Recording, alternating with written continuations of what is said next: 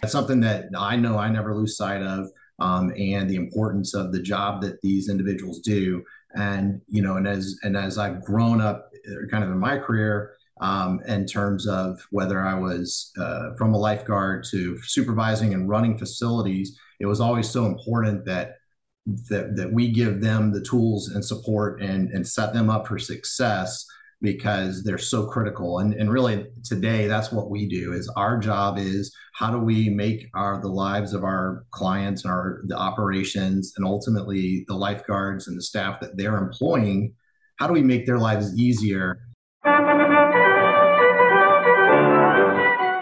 Welcome to the Attraction Pros podcast, where we discuss the latest trends and challenges facing the attractions industry today. We chat with some of the top leaders in the field and provide resources that will help develop your career in this great industry. I am Josh Liebman. I am obsessed with the guest experience and helping attractions make that their top priority for success. And I'm Matt Heller.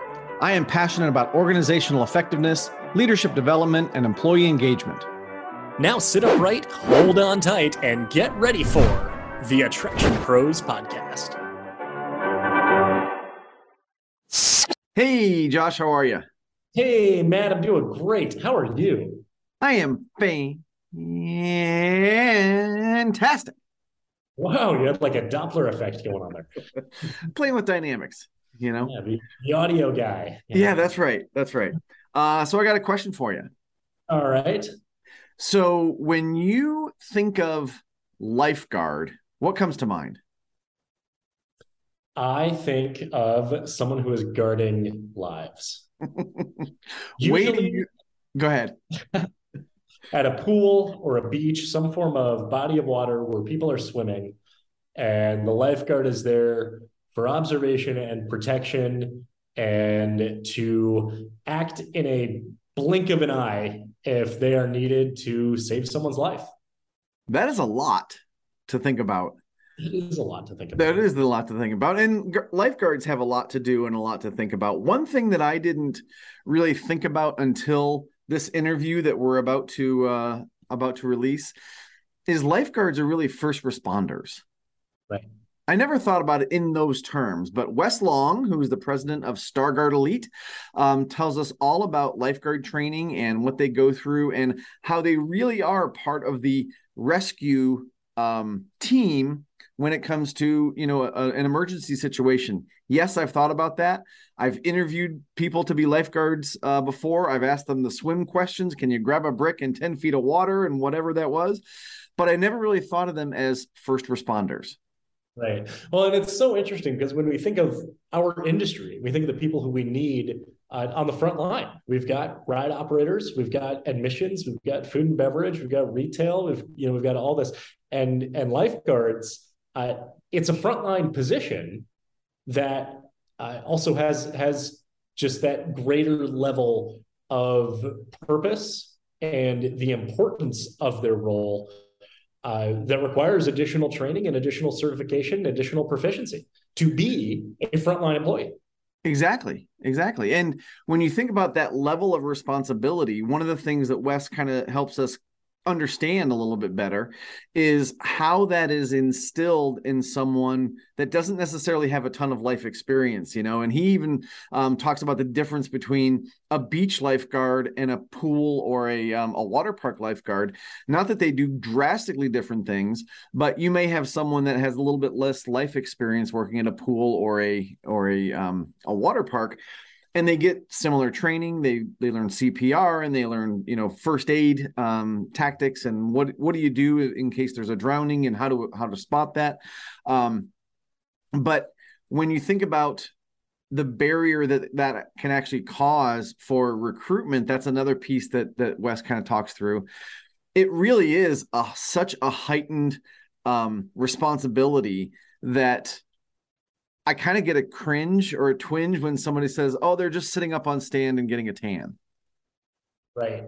Right, exactly. You talked about the training and everything that they go through, and for many people, they are early on in their career. They are younger. It might be one of their first jobs. And he talks about the way that training has changed, and that they don't do it classroom style training. It's all about experiential learning, which is about doing, but also talking about what they're doing and why they're doing it as well. Because the content really needs to be able to stick before they go out and they are on their own and they're up on the stand, or they're watching over the lazy river or the wave pool, or whatever it is that there's just so much that needs to make sure it isn't just delivered, but that it is truly received as well. Yeah. And one of the things he talked about regarding Stargard Elite, the company that he is the president of, is how they are very client-centric. And that, yes, you have standards, yes, you have procedures, but their approach is there's lots of different ways to get there, and each facility is different. So they need to have kind of their own stamp of approval, if you will. Yeah, absolutely. Because there's, as long as kind of the core standard is there are multiple avenues, multiple ways you can approach it. It might differ from one organization to another. It might even differ from one location to another within the same organization. He shares how those differences kind of work and really interact with each other as well. So what do you say? Is it time to dive into this interview with Wes? Go right off the deep end.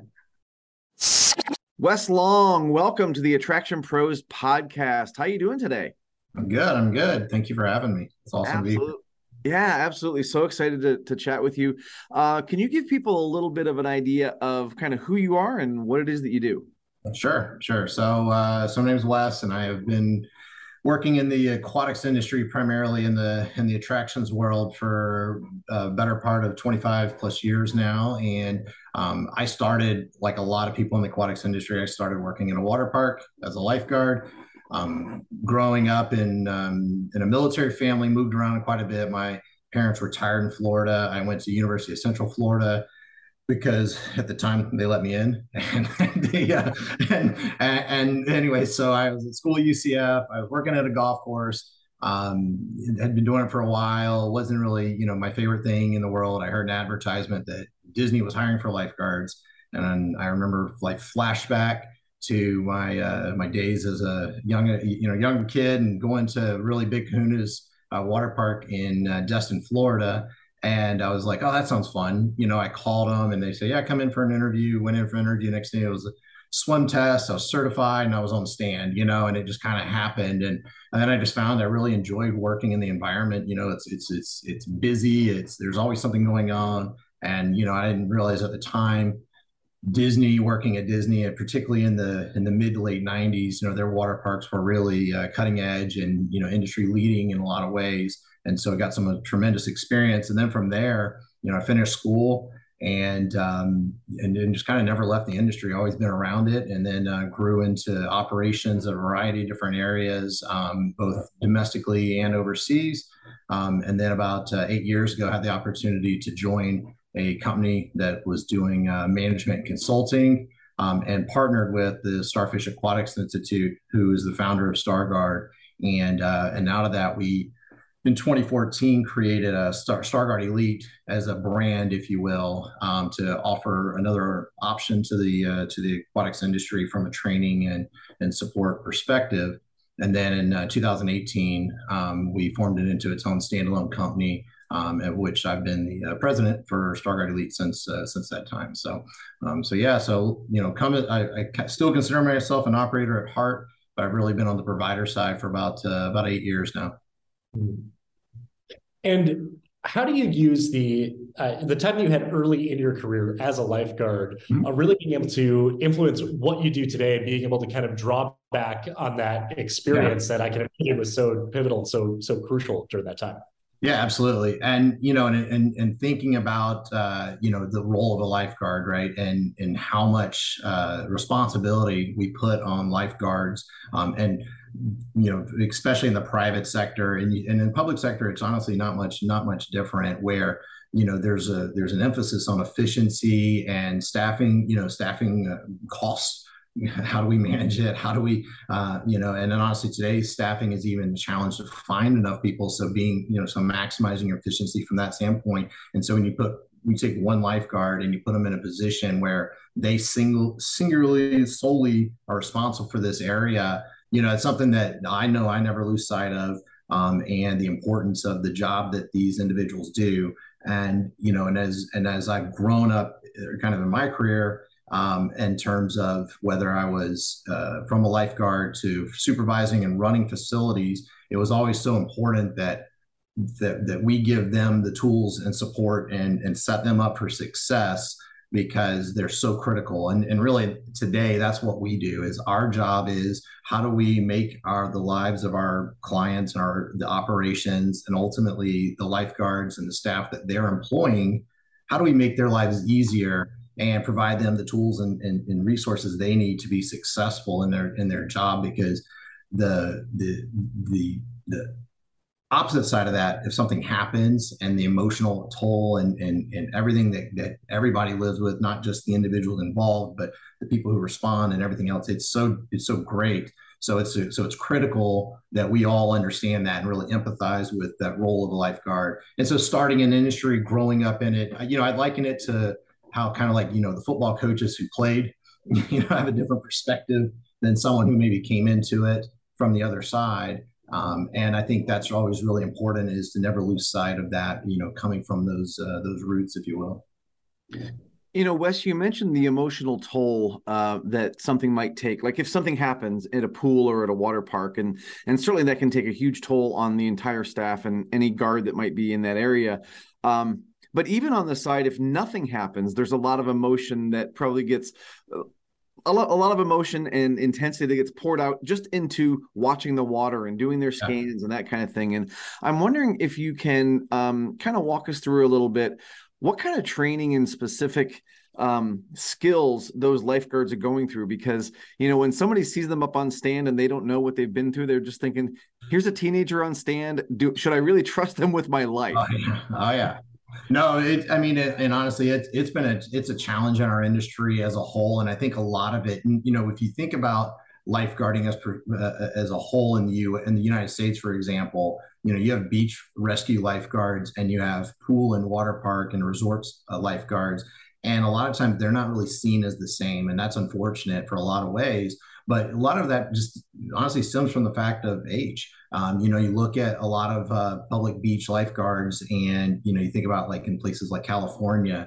I mean, their lifeguards are amazing, and they do some amazing things on the beaches, and not just there. Really, really all over the world. But using that kind of that mindset, they're looked at more in that fire department, police, first responder mindset, versus if you go to your average water park or pool or resort, a lot of times you see a young adult. And so a lot of the natural, just because of their age and kind of their physical appearance, you don't give them maybe that same level of respect or understanding of what they've gone through. And these young adults, I mean, they truly are professionals. They're rescue professionals. They are part of the emergency medical, services line of defense, if you will, in that regard. And that's one of the things that, there's a guy in our industry named Joey Resnack out of Canada. And he runs a great organization, a great Facebook group called Lifeguard Authority, and they do a lot of stuff, education and different stuff. But he talks about changing that paradigm and that perception of seeing lifeguards as rescuers, as first responders, and in that kind of that same realm. And so, how do we train them? Is a lot of it stems back from there's some stuff that's very objective driven, and I'll consider CPR and first aid kind of as one of those objective driven. The lifeguard training and CPR they go through is the same as police officers, firefighters, other healthcare professionals, in the sense that it's basic life support that includes, cardiac care, use of AED, talking about emergency oxygen, rescue breathing, all of these different elements. And the whole idea is that they are going to sustain life until further help can get there, and advanced cardiac life support and other elements that really need either hospital care or at least ambulatory care can take over. And so they get that training. But then in addition to that, they have to be able to swim. They have to be proficient swimmers, obviously. But then we have to one of the things that's really changed a lot since when I was a lifeguard first certified, in the mid 90s versus today, is we put a lot of emphasis on understanding what drowning looks like how the drowning process occurs and how we can interrupt that, and having them understand their importance in that role. And a lot of it really relates to time. It's identification and then time. The sooner we can identify, the sooner we can get there and provide treatment. Interrupting the drowning process, if they're in that process of unresponsiveness and things like that, becomes so important. And so what we do is we try to simplify all that, and I think we overall as an industry do a really good job. And I know at SGE, what we really put a lot of emphasis on is experiential learning and getting them talking and training, not very classroom driven, not very instructor focused, but very much trying to get them active in that process so they learn it. So that when they get on stand, they're confident in what they're looking for. God forbid something happens, what their role is to do, and understanding the team element and all those other layers to it. So there's a lot of objective, just kind of checklist items, right? Where I'm going to teach you how to do compressions, how to open airways, how to perform extrications. But there's a lot of emotional element to it too, of understanding the importance and them buying in. Because if I sit here and I tell you, hey, this is what drowning looks like, you need to look for it. But if they don't buy into understanding their role and their importance of it and why it's, that they have to take that ownership and responsibility, it really becomes a challenge to actually have a successful, a successful operation, successful, period as a lifeguard, if you will, unless you really truly understand and are, kind of bought into what it is you're doing. So you gave us an overview there of the experiential learning, and I'm wondering, I would love it if we could maybe dive even deeper, no pun intended, or get a little more granular in terms of what that really looks like. So you said kind of the difference between classroom training and just getting the information.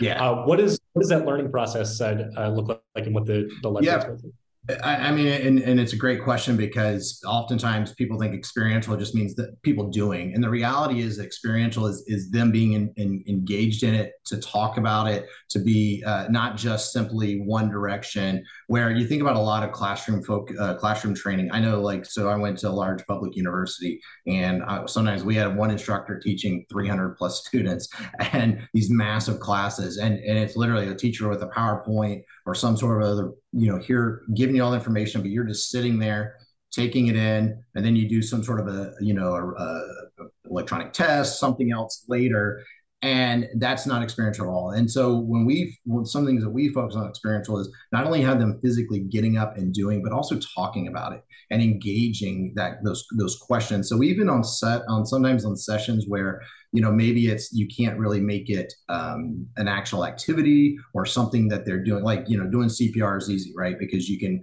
physically work on a mannequin, open up the airway, practice compressions, doing those things.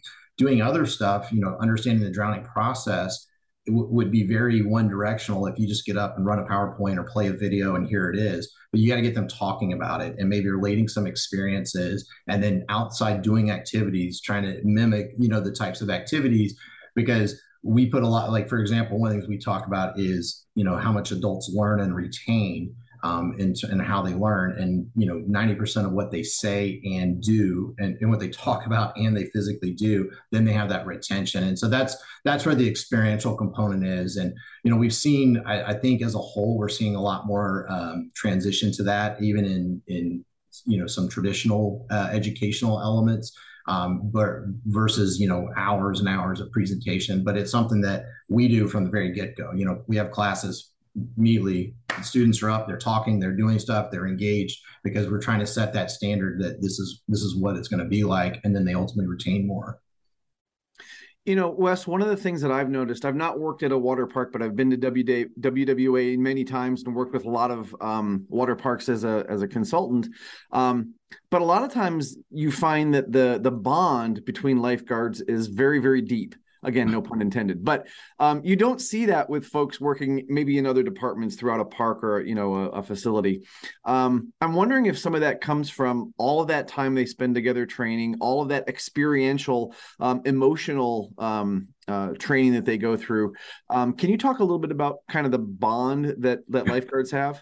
Yeah. It's funny you say that, because I'm reflecting back to my wedding. And I had 5 guys in my in my groomsmen, And I think 4 of them were guys I lifeguarded with, and at some point I worked with in the industry, and a couple of them are still, still very engaged in the industry to this day. I think a lot of it, it stems kind of what you talked about. It starts at the training, and it starts at kind of that understanding and being out there doing it. Probably not that all that different than what you see sometimes with like professional athletes, or you see with other people who maybe work in positions that you don't really understand and truly empathize with unless you do it. I know that I have a lot of buddies who are firefighters, and similar, right? Where there's that kind of that similar camaraderie between them. I think that for a lot of young adults, being a lifeguard, it becomes part of their identity. And it's someone kind of who they are. A lot of lifeguards will, one of the first things to tell you is I'm a lifeguard, versus maybe say they work at the local grocery store, or they do some other type of a job. May not be part of their immediate identity, just because it is kind of a badge of honor, and it's something they had to work hard to get that certification. They maintain it. There's a certain level of expectation that comes with that whether I'm on duty or not, now I have these skills, I have this ownership, I have these responsibilities. And, I think you talk to most people who've been lifeguards, and the majority of us have used skills outside of work far as much, if not more, than we have within our operating environments, because, just nature of what you're learning and what you do. Is there a typical career path for a lifeguard? You were talking earlier about, you said they're part of the emergency response team. There's there's the training, there's the professional skills with it. And if you think of, whether it's at a water park, you've got your lifeguards and your admissions attendant, your retail, your food and beverage.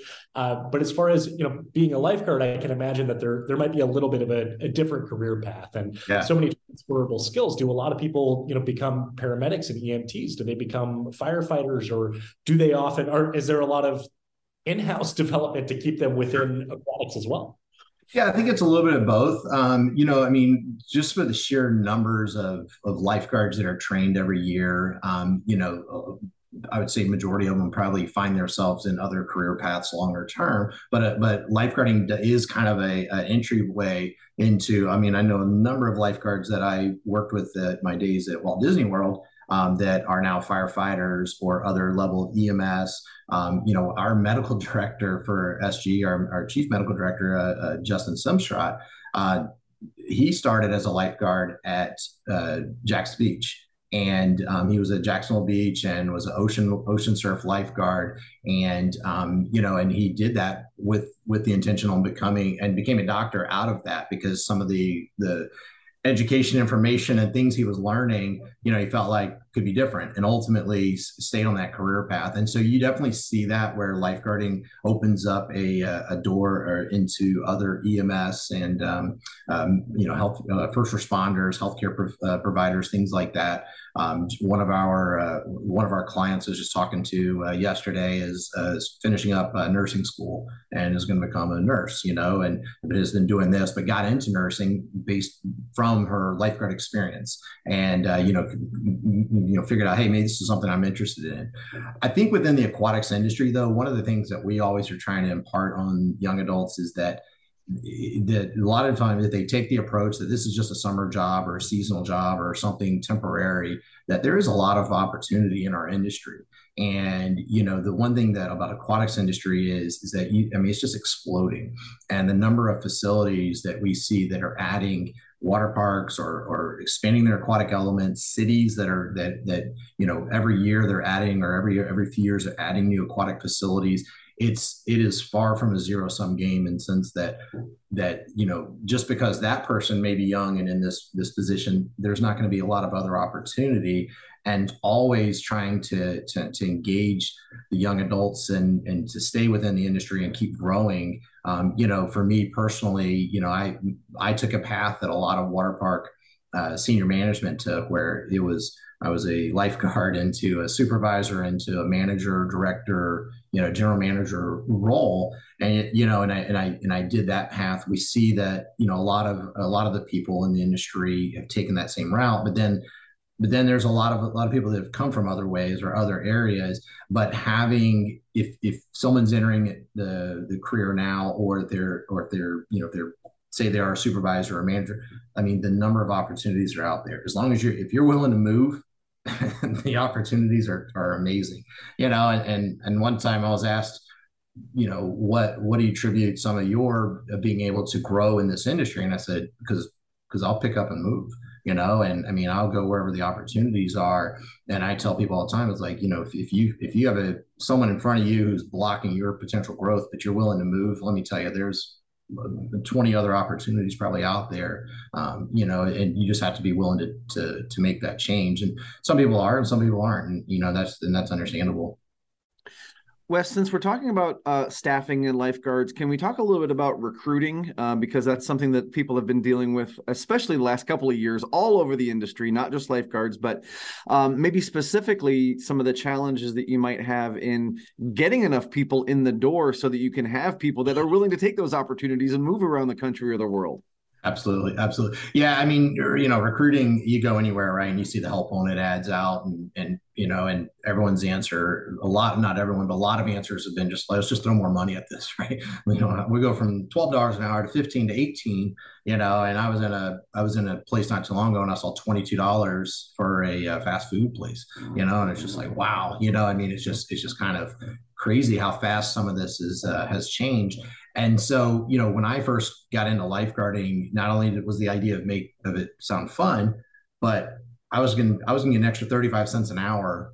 And that was a big motivator for me at the time was the money. And what we've noticed though, is that as the rate of minimum wage and hourlies and stuff have increased, that variance, even if it's $1 or $2 an hour, sometimes that's not enough to incentivize, especially with the amount of responsibility. And so when you think about going out and recruiting lifeguards, if you're recruiting all positions, you're just trying to find enough staff. And with lifeguards, it becomes especially difficult because not only do you have to find people who are proficient swimmers and who are up for the job, but then you actually have to train them. And you have to, and lifeguard training itself typically is anywhere from, 22 to 30 hours, kind of depending on the nature of the facility and other demands that are on them. But then once they're trained, you still have to train them on your local procedures. You might have attraction, rules and guidelines and things you have to train them through. And so it can easily be 40 hours of training. Some facilities are able to pay for all of that training, but a lot of them don't, or they can't, especially the training. And so you're going to have to recruit someone. Not only do you have to find them to check all these boxes, now you got to say, oh yeah, by the way, you're willing to invest 25, 30 hours of your own time into taking on this role. And then now, guess what? You have a lot more responsibility than maybe someone in, working at another type of position. I'm not going to put any positions down by any means, but a certain amount of responsibility does come. And thankfully, there's still a lot of young adults and people who are very interested in doing those things. But as far as like having the amount of personnel available to us today that we used to have, it's very different. And so we've seen a lot of different efforts in terms of trying to recruit and bring in these people. But it's a challenge. I mean, it really is. And so, from our perspective, I know one of the things that we've done is saying, how do we change this, or what can we do? What can we do differently? And you've seen blended learning come on, and that helps cut down in some of the in-person time commitment that's required, but also revisiting maybe some of the prerequisites that are required. It wasn't that long ago that we used to say everyone has to be able to swim, a certain distance and in this time, and then they have to be able to do these other physical things. And coming back and saying, well, is that necessary for everything, especially as pools and water parks have become so much more shallow now, where maybe you don't need not say Olympic level swimmers, but you don't need like really, really competitive swimmers. You need people who are proficient in the water, and finding those types of ways to open up the candidate pool more. And so there's a lot of things that have been done, but it's not a challenge that's going to be solved, anytime soon. That's for sure. It's going to take time I think, for the things really get better. Has the job of a lifeguard changed over the years and evolved, like from your early days at Disney as a lifeguard? We think about just all jobs these days of just technology being able to improve it, and just different ways that people do the job over time. Yeah. Have there been changes to lifeguards, or is it still just the fundamental core components? I think a lot of the fundamentals are the same, but I think the one thing that's really changed is the understanding the standards and expectations of the lifeguards. In the mid 90s, you go back 25, 30 years, and a lot of lifeguards, it was, hey, go and stand. We put you through your training. There was a lot of unknowns, like, for example, I honestly wasn't trained on really what a drowning person looks like. And we didn't put a lot of emphasis on zones. We said, okay, hey, you watch this area, but not really understanding some of the science and some of the, our responsibility in terms of those zones. And so we've seen that dynamic change quite a bit over the last 15, 20 years. We've seen, certain technologies come out. For sure, the day-to-day job of a lifeguard as a whole is largely the same, in the sense that we're watching a body of water, we're trying to identify anyone in need, perform the rescue, those types of things. But when you talk about the other parts of the job, for example, dispatch and attraction operations, we used to get up, maybe say a spiel and be like, all right, next, that, and then lo and behold, over time, lawsuits happen, litigation, all these regulations and things, and we've become better and more refined as an industry about educating patrons, things to look for. One area that's changed tremendously is attraction operation. I would say that more and more the operators are better trained and better professionals to do their job than they were back in the day. And so that's been a big shift. But in terms of lifeguarding itself, whether I'm working on a wave pool at a water park, or I'm working at a pool in, at a city or beach or wherever, the job's largely the same. But I think some of the training and tools and understanding is what's really changed. Along that line, one of my favorite memes that came out during the kind of the height of the pandemic, and Wes, I'm sure you've seen it, was, we're talking about everybody working from home, and there's that lifeguard on stand in the bathroom watching the person in the bathtub. I just thought that was like really hard to work from home as a lifeguard. Yeah, exactly right. Yeah, not something that's easily accomplished. That's for sure. Exactly. I'm wondering if we can change gears just a little bit and focus specifically on StarGuard Elite, because one of the things that you talk about specifically on your website is how your approach is very client focused, client based. And so, can you talk a little bit about that and how that informs your decisions and how you work with folks? Yeah, for sure. I think one of the things that has been very valuable for me is having been an operator in Florida, twice in California at two different facilities, and overseas in Dubai, in Georgia, and then as a consultant or a provider, seeing literally all 50 states, 25 plus countries. Is you see so many types of operations. And the reality is that from my days, even though I was the same and the standards I was trying to implement were the same, every facility I worked at, we operated differently, and even when we had the same parent company, parks would have things, little nuances and things that are different. And so where that drove us and really my personal vision with this is that we're not, the prescribed approach of saying, hey, you always do it this way. There's A to B to C to D isn't always the case. The reality is there's objectives and standards, but the routes to get there can be very different. And that's okay, as long as we're meeting those objectives and those standards. And so what we do as a client, as an organization, is we try to understand what are the client needs, what are the industry standards and guidelines that they're going to be expected to meet. From a defensibility standpoint, that's one of the things that we talk about a lot is, hey, we're trying to make, God forbid something happen. We know that if we do all these procedures, we're setting your team up for the best success, and hopefully they don't ever have the turmoil and then dealing with an incident, and your guests never are part of that. But then if something does happen, then from a defensibility perspective, also being able to feel confident that, yes, you were doing everything you needed. And so understanding all of that, what is the client's, what's their experience, what's their vision, what is it they're trying to, that makes them unique? How can we still embody that, but meet those standards. And so that's where the client-centric approach really comes from. And there's some parts of clients within our organization. I'll use Royal Caribbean cruise ships. They're amazing. I mean, they do such an incredible job, and they're able to really apply a lot of consistency from ship to ship to ship because the operations are very similar. But then we have other park groups and cities and things. Their facilities might operate very differently, still accomplishing the same standards. And so that's where for us saying what's being client centric, we really try to be a partner and not a provider. It's easy to come in and say, I could go to any pool and say, just double the amount of staff and add all this, and do all these. It's just not realistic, right? It's not feasible.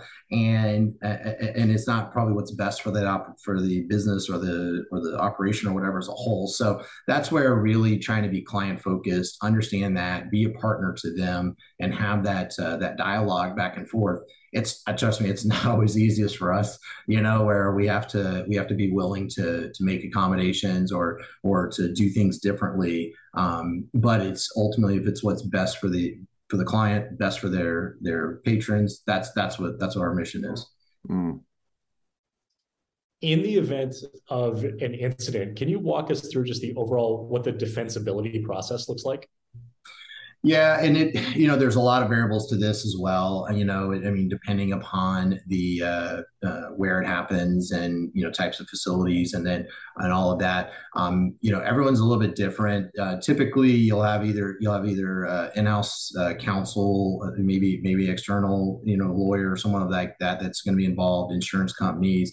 Sometimes it's the owner operator or the management or whoever it is, depending on the type of facility. But in the event that an incident occurs, the immediate is obviously taking care of both the person or persons involved in that incident from a health perspective. That's obviously first and foremost, but then also taking care of the staff and the people that were involved and maybe the other patrons that witnessed it, and what can we do to support them. So that's always the immediate, is what can we do to support this, support these individuals. Then from there, you start stepping back to saying, okay, what was it what were there contributing factors? What led to this incident occurring? What learning lessons is there something wrong? Is there something unsafe? Is there something needs to be changed? Whatever it is, because you obviously don't want that to repeat itself. Okay. And then beyond that, then we get into more of that's part of that analysis and investigation, the expert, some of the expert analysis and stuff involved in that piece of it.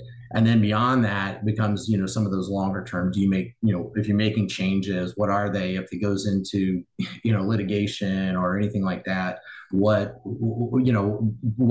needed? What's the support? I personally take the approach, and we take the approach that, we're not going to try. There's no hiding anything. Everything we just assume everything's discoverable, and we don't try to take the approach of we're going to try to protect us or point fingers or anything like that. Because the reality is that through the litigation process and everything, if someone has fault, it's going to be found. And you do no good trying to isolate yourself or do anything like that. And so the whole post incident, it's such a multifaceted element, because we didn't even talk about, for example, communications and public communication, media plans and talking to your other patrons. What are those steps? Controlling that messaging. There's lots of basics out there. Again, similar to some of the other. Everything's so unique. You have to take each situation as such. But the one thing that I think we always try to do is if I hear of an incident, whether it was at a client facility or it wasn't, are there learning lessons here? What can I extrapolate? Sometimes all we have is press clippings or hearsay, but is there something there that maybe we need to be focused on to try to, provide that education to our clients or to our staff or whoever to help make sure this doesn't occur again. And I'll use an example. Last year, there was I don't know if maybe it was 2020, but there was an incident that occurred at an inflatable park on a lake. And without having all the facts and everything to that situation. Nonetheless, we knew some of the stuff that was in the press, and so I was able to take that and say, hey, listen, what are some of the things here, and what can we help do to get this message out to our clients who operate similar, just as that extra reminder of, you need to be doing these things. Hopefully they already were, but nonetheless, are there learning lessons there? And so whenever an incident occurs, there's so much that can come out of it in the long term, but it really just depends on kind of exactly what the incident was, who's involved, all of those things before you can really make any next determinations. Yeah. Wes, I'm curious if we can also talk a little bit about WWA. We've mentioned that a couple of times, and you've been very involved with that association. And for every business, there's a trade association, right? And WWA is the big one for aquatics. How important is it for you, and even for your career, to have been involved in the WWA, the World Water Park Association? Yeah, I think a lot of the trade organizations, whether it's World Water Park Association, IAAPA, AOAP is another great one in our aquatics industry. But even beyond that, there's so many in the public sector. There's organizations like ASTM, and others that just do tremendous work to support all of us, and in so many different levels. And I just think it's important that we're involved, and that in a way you could say some of it's giving back, because it is volunteer, and it is, it takes its extra time and commitment. But I think that you find it to be very rewarding. And and I'm a big advocate to my team, and to anyone in the industry, to try to get involved and be part of these organizations. And so for me personally, World Water Park Association was one that I had the opportunity to become involved in as a volunteer, but they're also very receptive, and have been very gracious to me to be able to be involved, and give me opportunities. And so I joined the safety committee, I think about 8 years ago, and I was the chair, or the secretary for it for about 4 years, and the chair for about 4 years. And doing the work kind of with that committee, it really opened my eyes to a lot more in the industry, in terms of, especially from regulatory and some of the impact that these other organizations have. And so we actually, for a couple of years, did a lot about talking about, getting involved with Aquatic Health Code, and the Pool and Hot Tub Alliance, and ASTM, and those types, because they do all play a very vital role, and their success is also contingent upon the next generation staying involved and continuing to grow and evolve it. And so so for me, WWA was great. And then this year I was offered the opportunity to join the board of directors, and so I'm excited to see it continue to grow and work from a different aspect. I just think, though, that it's the outreach that these organizations are able to have, the education that they can provide, the networking and community that they build. We don't see it in the private sector as much, but the public sector, has state and national level organizations that are tremendous. And we see the same thing there. And so, I think about a place like Chicago and Illinois Parks and Rec Association. They have some just tremendous groups that work together, and really every state does. And so it's just, but however it is, but if you look at those organizations, they're so dependent upon people being involved and engaged, and making an effort to not just be a member, but also go to their organizations, their events, support, and do all those things. But then they are able to become a voice and an advocate, and use that in so many other ways. And and WWA from a safety and advocacy and other, it's just done some tremendous work, and our industry is better for it. That's for sure. And in addition to WWA, you briefly mentioned the Model Aquatic Health Code, and the lifeguard training was the first to hold that certification. Can you tell us about that as well?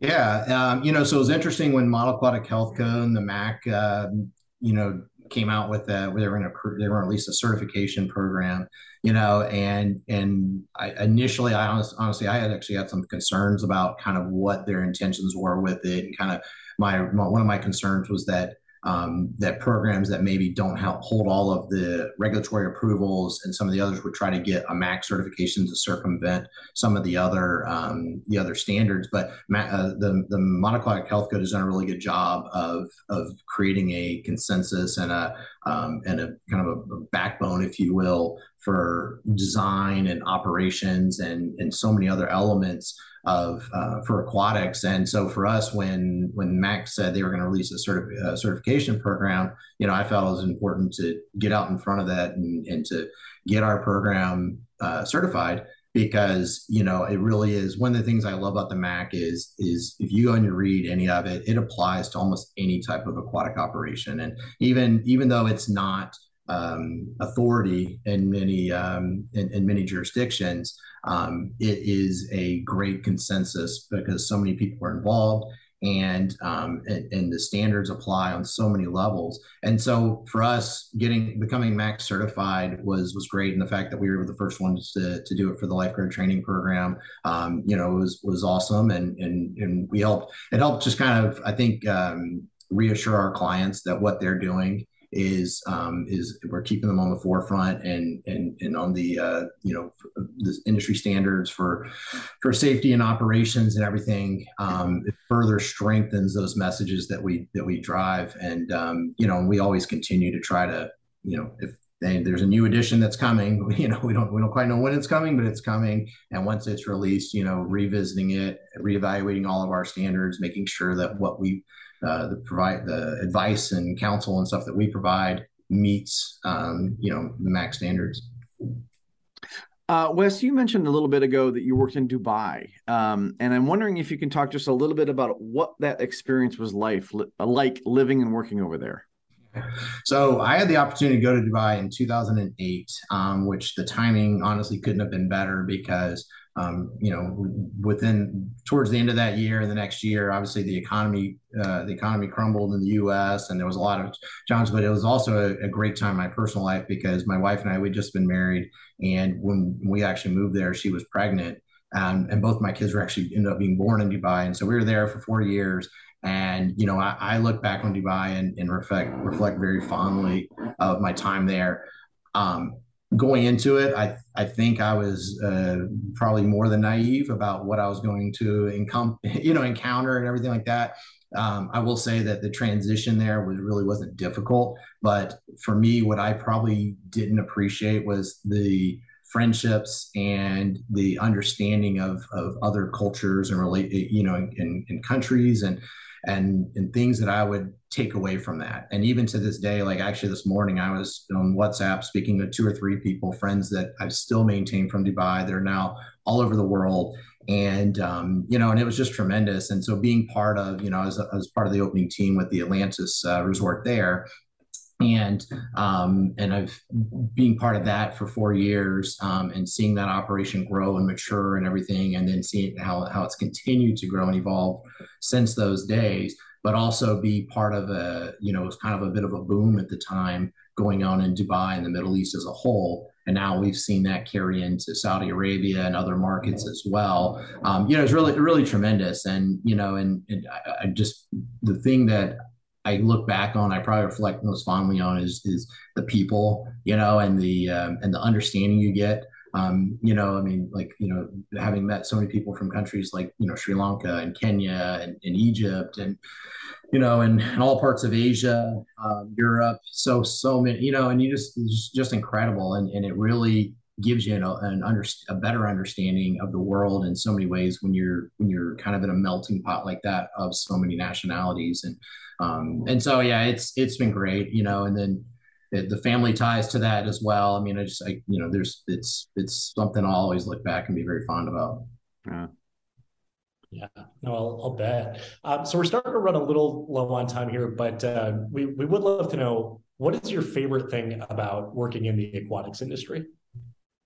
Well, today my favorite thing for sure is the the ability to travel and see people in new facilities. I was just in Thailand about 2 weeks ago and got to see a couple of different clients and interact with them and the cultures. And then, and then last week I was in Mexico and the same thing there. Right. And so it's like some of that travel, but even around the US, seeing so many different people, it's amazing to me just to see the growth and the continual evolution of and be involved in the grand scheme of things. It's always been the people. I mean, I think probably say the same thing about a lot of industries, but I think back about the people that I've worked with, throughout my career as an operator, and then with as my career on the provider consultant side of the business.